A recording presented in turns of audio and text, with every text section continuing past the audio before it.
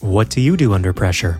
And how do you respond when you are looked down on for faith or feel the pressure mounting? As we continue in our mini-series on Psalm 119, Pastor Craig shares insights on how we can choose a response to pressure from a deep connection to God and His Word. Let's join Sojourn now. Those that are relatively new, I think you picked up that we are spending 3 weeks of prayer and fasting. You can fast as many days as you like, but we particularly urge you to fast 1 to 3 meals on Wednesday, and we will come together online and pray. It's a little different, but it was great this last week. 2 more Wednesdays like that, and very encouraging to pray together. A few technical difficulties. A couple of you we couldn't hear, so we'll try to work on that. We're learning how to use Zoom, but it was great to pray together. And so, as I said, this morning we'll look at one last message on prayer.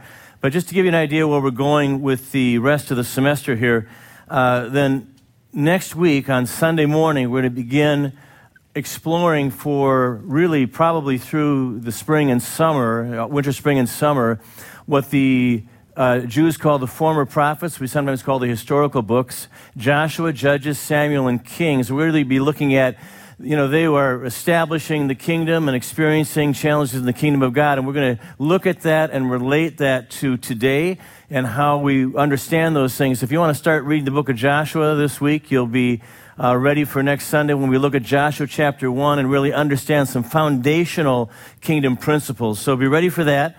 This morning, we're going to look at Psalm 119 one last time. There is prayer, and then there is prayer, right? So let's see if I've got a roving mic here. I'm going to need this mic and this mic. We'll try to be COVID conscious here. But so let me ask you a question. When do you really pray? All right, who's got an answer to that? When do you, what gets you really praying? Under pressure. Pressure. I see it up there. Under pressure. Wow, what a brilliant idea, Lee. Yeah. Yeah. Anyone have a specific for me? We're too shy for a mic today. Say it loud. Unsaved family members. Okay, unsaved family members, certainly, right? Yeah. Someone else, yeah. Before I say things, or oftentimes after I say things I might not mean. Yeah, okay. Those words that the abundance of the heart was not quite the abundance you wanted that came out. Yeah, right, yeah. Okay, yeah. Yeah. Abundance of frustration sometimes. Yeah, anyway, yeah, Ron. When a loved one or a family member is in trouble or hurt or something. Yeah, not just unsaved, but in hurt and troubled. Yeah, yeah. Yeah, oh, we got some, yeah. During the unknown. Not knowing what's going on during the unknown. Pray and ask the Lord. You like to have control of things, right? Maybe. Yeah, right, I know, right? Then we pray, yeah. Mike, did you have one? When you have a longing that's beyond your ability to fulfill. Okay, I'm going to stop with that one. I mean, unless there's a lot more. I like that one a lot. We're going to talk about that. In fact, we're going to try to get our longings aligned today, all right? But let's set this down safely. All right, so yeah, when do you call out with all your heart? We're going to look at Psalm 119. You can start looking for verse 145. Kuf, or if you know Hebrew. But as we get desperate, our prayers get earnest. Or as some of you said, when we feel vulnerable, boy, then we pray harder, right? So Psalm 119, the last several stanzas, if you read the whole psalm, it's a big psalm. It's the longest chapter in the Bible. But if you read the last several stanzas, something you might not have known if you got stuck like halfway through it many times, is as you get toward the end, the desperation actually increases in the psalm. And if you read carefully the psalm, you can actually piece together the situation that the psalmist is facing a little bit. I'll give you a few highlights here. It is apparently in the psalmist's life, the people around him, it's a time of skepticism. There are people that, verse 126, people that nullify God's instruction. Verse 113, there's kind of non-committal, double-minded people. Verse 95, there's even some people that lie in wait to destroy him. Ugh, right? That's a desperate time, actively being persecuted. As a result, the psalmist says, I feel slandered. verse 69. And there's even plots against him in verses 23 and 25. And so the deviousness of the plots gives us the feeling that Israel's still nominally religious. They're still trying to put up a front, but they're kind of behind the scenes, right? They're intrigues against the true believers. And so it's subtle. But his life is in danger. And the other thing we learn in verse 39 is he's on the young side and still vulnerable to feeling scorn. And in isolation, verse 141, he gets kind of depressed. And at other times, he weeps, 136, or sometimes he's just mad, verse 53, right? So it's a range of emotion, very frustrating. So again, skepticism, slander against the true believer, and a bit of a vulnerability. Sounds a little like us, except probably we're mostly not in physical danger. All right, so then that's one piece. One more background piece. Hang in there, okay, before the main sermon.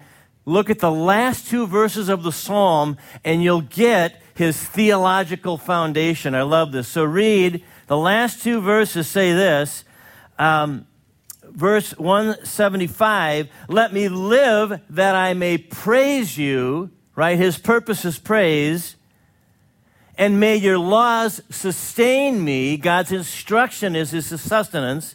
And then he says, I've strayed like a lost sheep. Seek out your servant. I've not forgot your commands. In other words, he knows grace. He knows that he needs God to seek him out. Right? So notice there's three theological foundations here. His purpose is praise. In other words, as we said earlier, and I have this, you can look at it, already written in my notes, right? Romans 12:1, that we were made to worship God with all of our lives. The psalmist understands that. His purpose is praise, right? God's word is his sustaining foundation, right? Not by bread alone, but by every word that proceeds from the mouth of God. But then especially that last verse, seek out your servant. He understands that ultimately grace is always previous, that even though he's a God-fearer, he's memorizing God's word, he's seeking, but he says, I need you, Lord, to seek me out. He understands the need for God's initiative in his life. So praise is his purpose. God's instruction is his foundation. God's grace is what established, another we call it around here grace-filled identity is how Sojourn talks about that it has to be our foundation. So this is a little bit of an extra theological piece here, but I wanted to give it to you, first of all, so you understand the theological convictions of the psalmist in Psalm 119. So the two background pieces we have here that we're putting together before we dive in is that he's under pressure as a believer, but he's not a neophyte. He might be young, but he's not new. He gets it, right? He understands the life of worship. He understands the Word of God as a foundation. He knows he needs the mercy of God. So he's got a good foundation, but there's trouble. Trouble plus solid believer equals prayer. Right? That's what we see here. But why? Why does he pray under pressure? Now let's read our verses for this morning. Start in verse 145. This is the kuf you'll see in your headline probably there. So let's read it, those 8 verses. I call with all my heart. Answer me, O Lord, and I'll obey your decrees. I call out to you, save me, and I'll keep your statutes. I rise before dawn. When I cry for help, I put my hope in your word. My eyes stay open through the watches of the night that I may meditate on your promises. Hear my voice in accordance with your love. Preserve my life, O Lord, according to your laws. Those who devise wicked schemes are near, but they're far from your law. Yet you are near, O Lord, and all your commands are true. Long ago I learned from your statutes that you established them to last forever. Lord, we ask you to add your blessing to your word, that we'd understand and see, certainly intellectually, but more that we'd be formed in our convictions around your word, we pray. In Jesus' name, amen. So we pray under pressure, but why do we pray under pressure? Several reasons were given to pray under pressure. The first reason we pray under pressure is because God is our rescue. Look at verse 145 again. I call with all my heart, answer me, O Lord, and I'll obey your decrees. I call to you, save me, and I'll keep your statutes. He calls out with all his heart because he needs God. He recognizes God is the only one who can save him. See that grace nuance again? It's the same thing we saw in the very last verse, right? He calls out because God is his salvation. God is the one who saves him. Our response to God's sovereign power is humble dependence. We're dependent on his grace. See, what's interesting, challenging situations, difficulty is actually an act of God's grace because it makes us aware of what is always true. We are always utterly dependent on God's grace, right? What if he decided to not sustain the universe this morning? It's done, right? I mean, the whole universe is sustained by God's grace, right? That's it. Everything in our spiritual lives, every positive inclination we have is the work of grace in our heart. But when we have a little bit of a crisis, suddenly what's always true, oh, that's right, I need God, right? So, all right, so then we're aware of that. And trouble makes obvious what's always true. And notice, I just want to clarify, he's not manipulating God here, answer me and then I'll obey your decree. It's not like, if you do this, I'll do that. That's not what he's saying, right? Answer me, he's saying it's a life of discipleship. I'm committed to your decrees, right?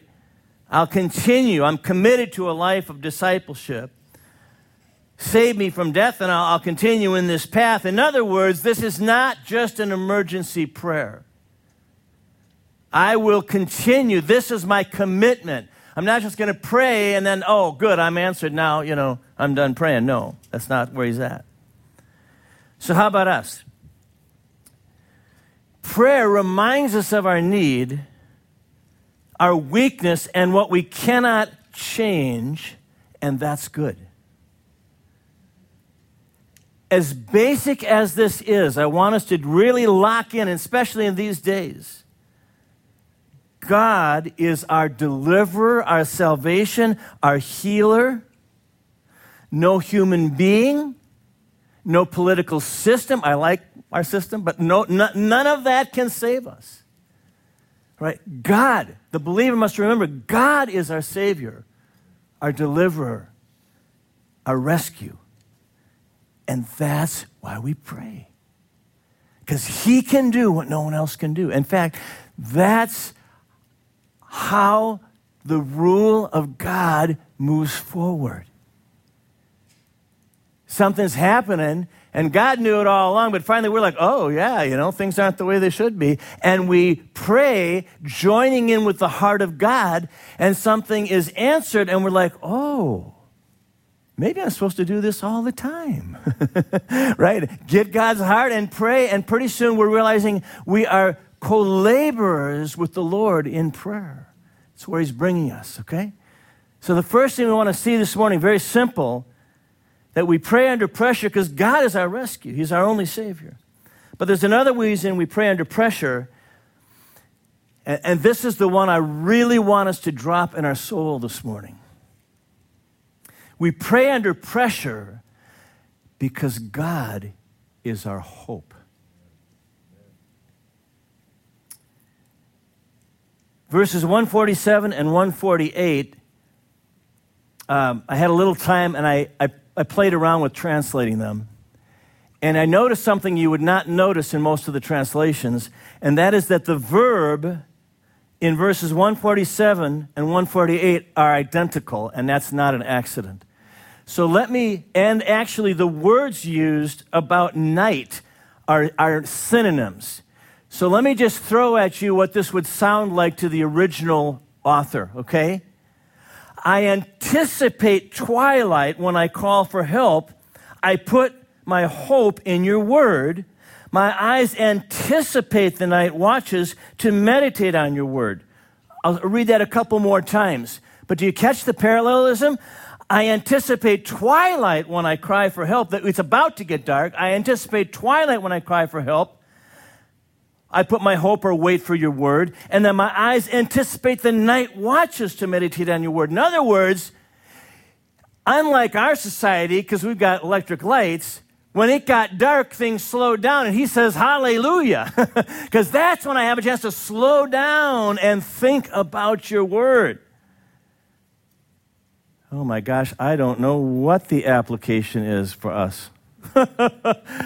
I suppose when it gets dark, just try maybe for an hour unplug and turn off your light and think about the Bible. How can we even unplug? I don't know, But it is one of the most powerful things. It's one of the most important spiritual disciplines in a culture of noise is silence and solitude. And I say it's a spiritual discipline. I'm not using religious language. It's a discipline, isn't it? Can somebody say amen? It's a discipline. I have 10 kids, 8 of them at home. It's a discipline to get quiet. It takes major operation, actually, usually by 3 a.m. Okay, so anyway, it just, and not just physical silence, but silence of soul. Right? So he cries out specifically because his hope is in God's word. And verse 148, he's meditating on this hope through the watches of the night. Hope. Now, this word for hope, and this is actually true of more than one word for hope in Hebrew, it means to wait for.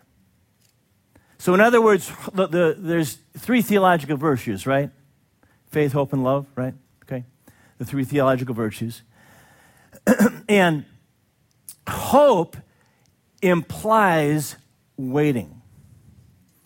It implies something I do before I get what I want. Right? So here is what's so important this morning that I really want you to contemplate. What we hope for shapes our present and future. Now think about that carefully. What I hope for shapes my present and my future. Right? So he's hoping in God's word. In fact, let's say this together. What I hope for shapes my life. What I hope for shapes my life. Let's try it. What I hope for shapes my life. Yeah. All right, so let's think about this.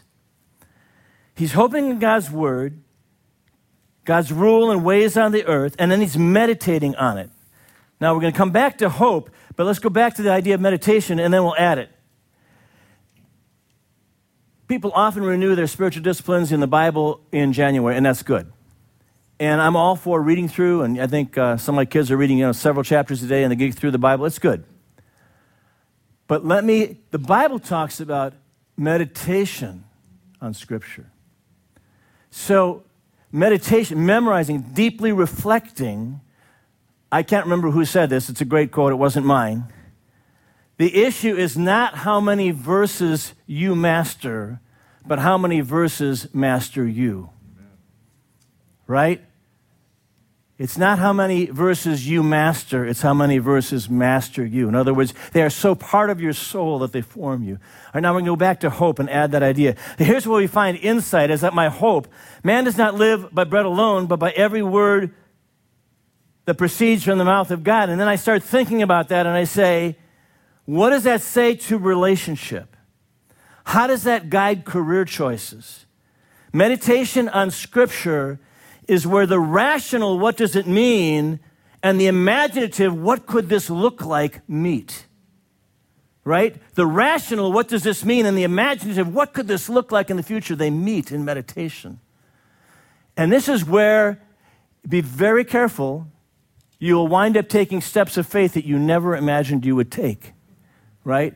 I remember in younger years, often envisioning what would be like if I tried this kind of activity. And I would imagine it long before I did it. Right? Reflecting, a positive, a step for the kingdom of God. And it begins to capture your heart.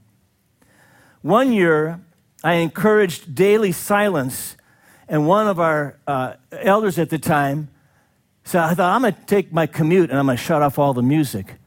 We got an extra worship song out of that. Some of you remember Bob Burby. We got Jesus, the healer of our scars, out of him just kind of meditating on Scripture on the way to work. And creativity came out of it. What is your hope? What we fill ourselves with shapes us. So it's easy to have lower hopes that aren't bad. Good hopes, they're not bad, but they're lower. So, you might hope for a new car that runs, right? That's not bad. Better pay, that's okay. Good health, a nice life, that's not a bad hope, right? But what pulls us higher? To fix our eyes on the ultimate hope, which is the triumph of God's rule. And as we fix our eyes on that hope, then we'll invest in people, as Belinda illustrated. Then we'll pour out for those in need when it's not convenient. Then we will fight the evil within us and around us. It's the hope of the kingdom. So the urge here is, the exhortation is, don't set your heart on small things. Pray into the final manifestation of God's kingdom. Pray for what you want to see in heaven today. Pray for the things you want true for eternity today. And that will mold your longings, that will shape your life. What you're hoping for, well, then just naturally your life will align behind that hope. You're like, I've been giving myself to even maybe sinful hopes. Okay, well, turn from that, but don't just turn from that. Fix whatever that distorted sin is. Fix the desire on the appropriate fulfillment of that desire and begin to hope in that. And let it shape and mold you in a kingdom direction for how God designed that to be fulfilled. Lord, may your kingdom come and your will be done. I'm not suggesting pray that in a rote sense, but pray it every day. And if you pray it deeply, you might be praying for an hour, right? Lord, may your rule come in my life. May your righteousness, peace, and joy rest in my daughter Nicole, right? And pray through your family and pray through your friends and pray through the ministries. And Lord, rule in us the way that you intend, oh God. Release the rule of God. And as your kingdom vision, as you're praying that daily, and as your kingdom vision is on that, then you begin to have these crazy ideas you never dreamed you'd try. And God blesses it because it's his kingdom. Amen, yeah. So the second reason we pray under pressure is because God's our hope.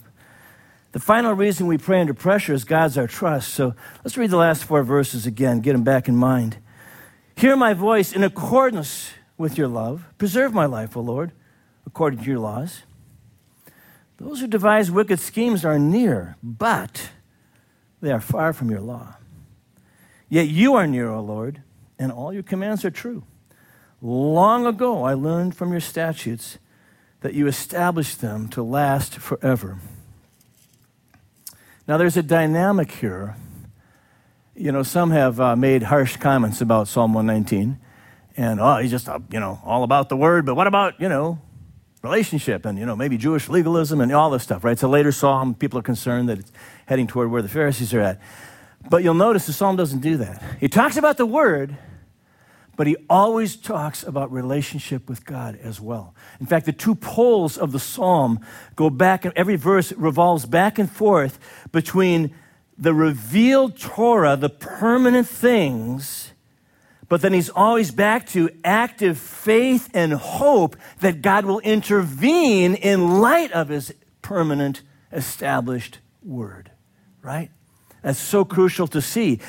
It's our life that we know what to build on, right? And that we know what to do. What of all the things I should hope for, what should I hope for? What should I give my life to? The Word of God tells us. That's how we know how to invest our lives in ways that will matter for eternity. And so, verse 149, he trusts God's covenant love, so he knows that God will preserve him, right? And then everything's in accord with God's word in all of these several verses here, right? But he makes an interesting observation. The wicked, he says, those who divide wicked schemes, they're near him, but they're far from your law. It's like they're not going to succeed. It's not going to happen because they're far from the permanent things that will last, right? So the psalmist's hope and faith is that God will intervene. It will happen. This faith that God would somehow show up developed through the time of the Old Testament into a faith that God would send some kind of Messiah to save them. And of course, that Messiah came, Jesus Christ. And then in the New Testament, he came not as a conquering king, but as a suffering servant. And the New Testament authors correctly recognize that all of those hopes for God's deliverance then are put into the second coming of Christ, right? God is bringing the kingdom, and therefore we trust and pray. Why? We know that God will right every wrong. He will heal every wound. He will transform every single person who is willing to be transformed. He does all things well. That is why we pray. And so we pray. At times it feels impossible, but we're like, Lord, every person who gives you permission to move in their life, you will do it. We know it. You can do the impossible. We've seen it in this church. People with apparently impossible desires and tangles, and God delivering and bringing freedom and grace. And so for us, faith that God is good underlies every prayer. And this is so crucial. And for many, the recent events have really kind of shaken their faith in the system. I want to say gently, we should have never had faith in the system. I think it's good to be involved, but But it reminds us where our faith belongs. In the God who delivers. In the God who uses every circumstance to build his kingdom, who is never taken by surprise, but who orchestrates all things to bring as many as possible into his kingdom. So our hope is our vision of the kingdom, and our faith that God is bringing the kingdom fuels our prayers. Let me say that again. Our hope, having a clear picture of the rule of God and how God rules in individuals, but through his church, through the prayers of his church, as we see that vision, we'll know how to build our lives, and our faith that God will do that and he's building, that fuels our prayer, and then we participate in the building of the kingdom through prayer and then activity as God leads us. So our previous point about the hope of the kingdom is crucial, and then that fuels our faith. And by the way, if you want to add the last theological virtue, it also directs our love, so that faith, hope, and love always work together. The crucial nature for the church is to have that rooted in the kingdom of God. I'm one that needs this a lot. I especially need hope. Not because my problem is just daily life. Okay, so I love my life, but it's like really packed. Okay, there's just a lot going on. And, you can pick the day and there's all kinds of things going on. And so I can just get focused on Kruger needs and, this kind of thing. For me, the hope of the kingdom, I'm focused on things here. Now, they're not bad things, right? People are important, and that's the focus of the kingdom, right? But it just kind of goes, Kruger's sojourn, but then it's like, wait a minute, I love all you guys, but is that the final vision of the kingdom? No, it's not. What's the final vision of the kingdom? All those people outside of here. So maybe you're like me, and it's like, Lord, lift up my eyes. Take in a testimony like Belinda's, and we're not all going to be Belinda in terms of amount of travel other than COVID. But we can all have a vision for, Lord, how can I see the moving of your kingdom in my life, not just in my family, not just in my church, but to bring that kingdom farther, to bring the rule of God. Hallelujah. See, what does that is not me yelling at you or you beating yourself up. What does that is the hope of the kingdom of God, which is this, that God's doing it anyway. He's building this kingdom. If you want, you can be a part of it. Okay? He's not stopping to wait if you get behind, but he'll help you catch up. Right? And so our faith, our prayers, our motive, we realize God's doing this anyway. I can be a part. And my experience is that all the fun is being part. Yeah. So ultimately, our prayers reach beyond survival to pray in the kingdom.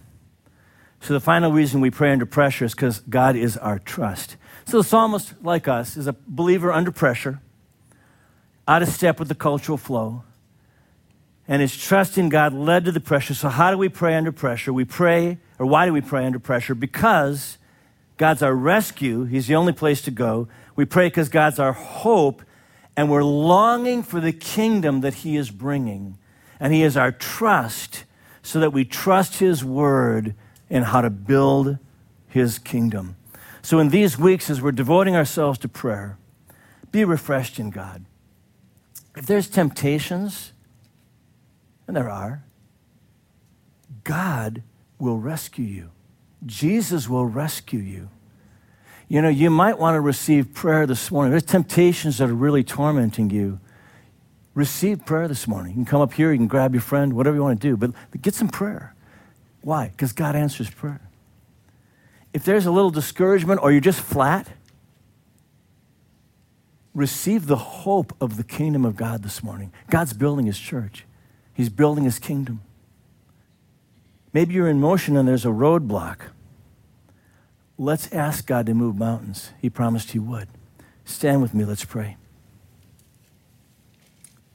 Hallelujah. Just close your eyes a moment, relax, and I'm going to ask you mentally, just pray in your head. You can be out loud if you want, but you pray in your head. Say, Lord, open my awareness of you right now. And then say, Lord, give me your hope and your faith for what you want to do in my life. Just hold that in your soul, and I want to pray. Lord, in Jesus' name, I pray as you are clarifying in individual souls the hopes of the kingdom you've planted in them. And some might be like, I don't hear anything, I don't sense anything. But Lord, just press in. Help them to begin to understand the hope of the kingdom of God in a general sense, but also what that means in their life, in each individual, he or she.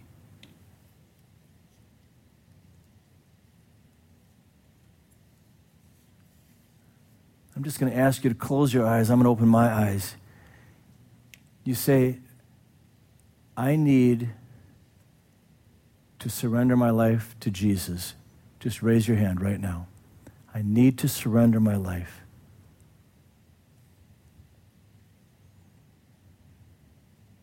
Okay. Yeah. Hallelujah. So, Holy Spirit, we ask that you would be just pouring out your Spirit and clarifying what to put our hope in, what to trust. Hallelujah. Just as we wait a moment before the Lord, is there any prophetic or scriptural movement right now that someone's got something? Yeah. As Craig was sharing, when he came across that part about God being good to us, I was just hit with the passage in Hebrews about how he's shaking everything that can be shaken, and how confusion can hit us because it seems like the whole world is falling apart. And God, aren't you in control?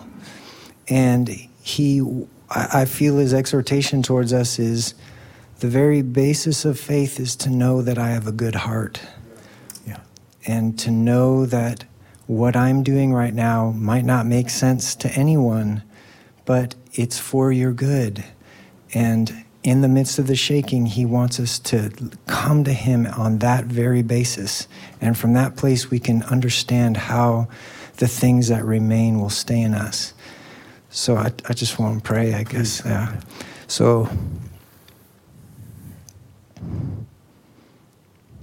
Father, we just ask for revelation of that goodness to resonate in our hearts. Let that first motion towards you begin from a place of confidence that you have a good heart. You are good, and your mercy endures forever. When we see the things and the chaos going on in the world, let's turn to you in faith. Let that resonate in us. Holy Spirit, our helper, help us. Help us trust in our good Father. In Jesus' name. Oh, and another thing, the confidence that we have that his heart is good is we look back at him giving Jesus. Even though giving his only son is the root of God's good heart towards us, so we know that in going through suffering or going through hard times, God has a good heart. Amen. We know a little more than the psalmist, don't we? Yeah. Hallelujah. Yeah, so we're going to open up for anyone that wants prayer, come up or grab a friend. We'll dismiss right now. We'll just say out of 2 Corinthians again, may the love of God, the grace of our Lord Jesus Christ, and the fellowship of the Holy Spirit rest over your lives. In Jesus' name, amen. We're dismissed.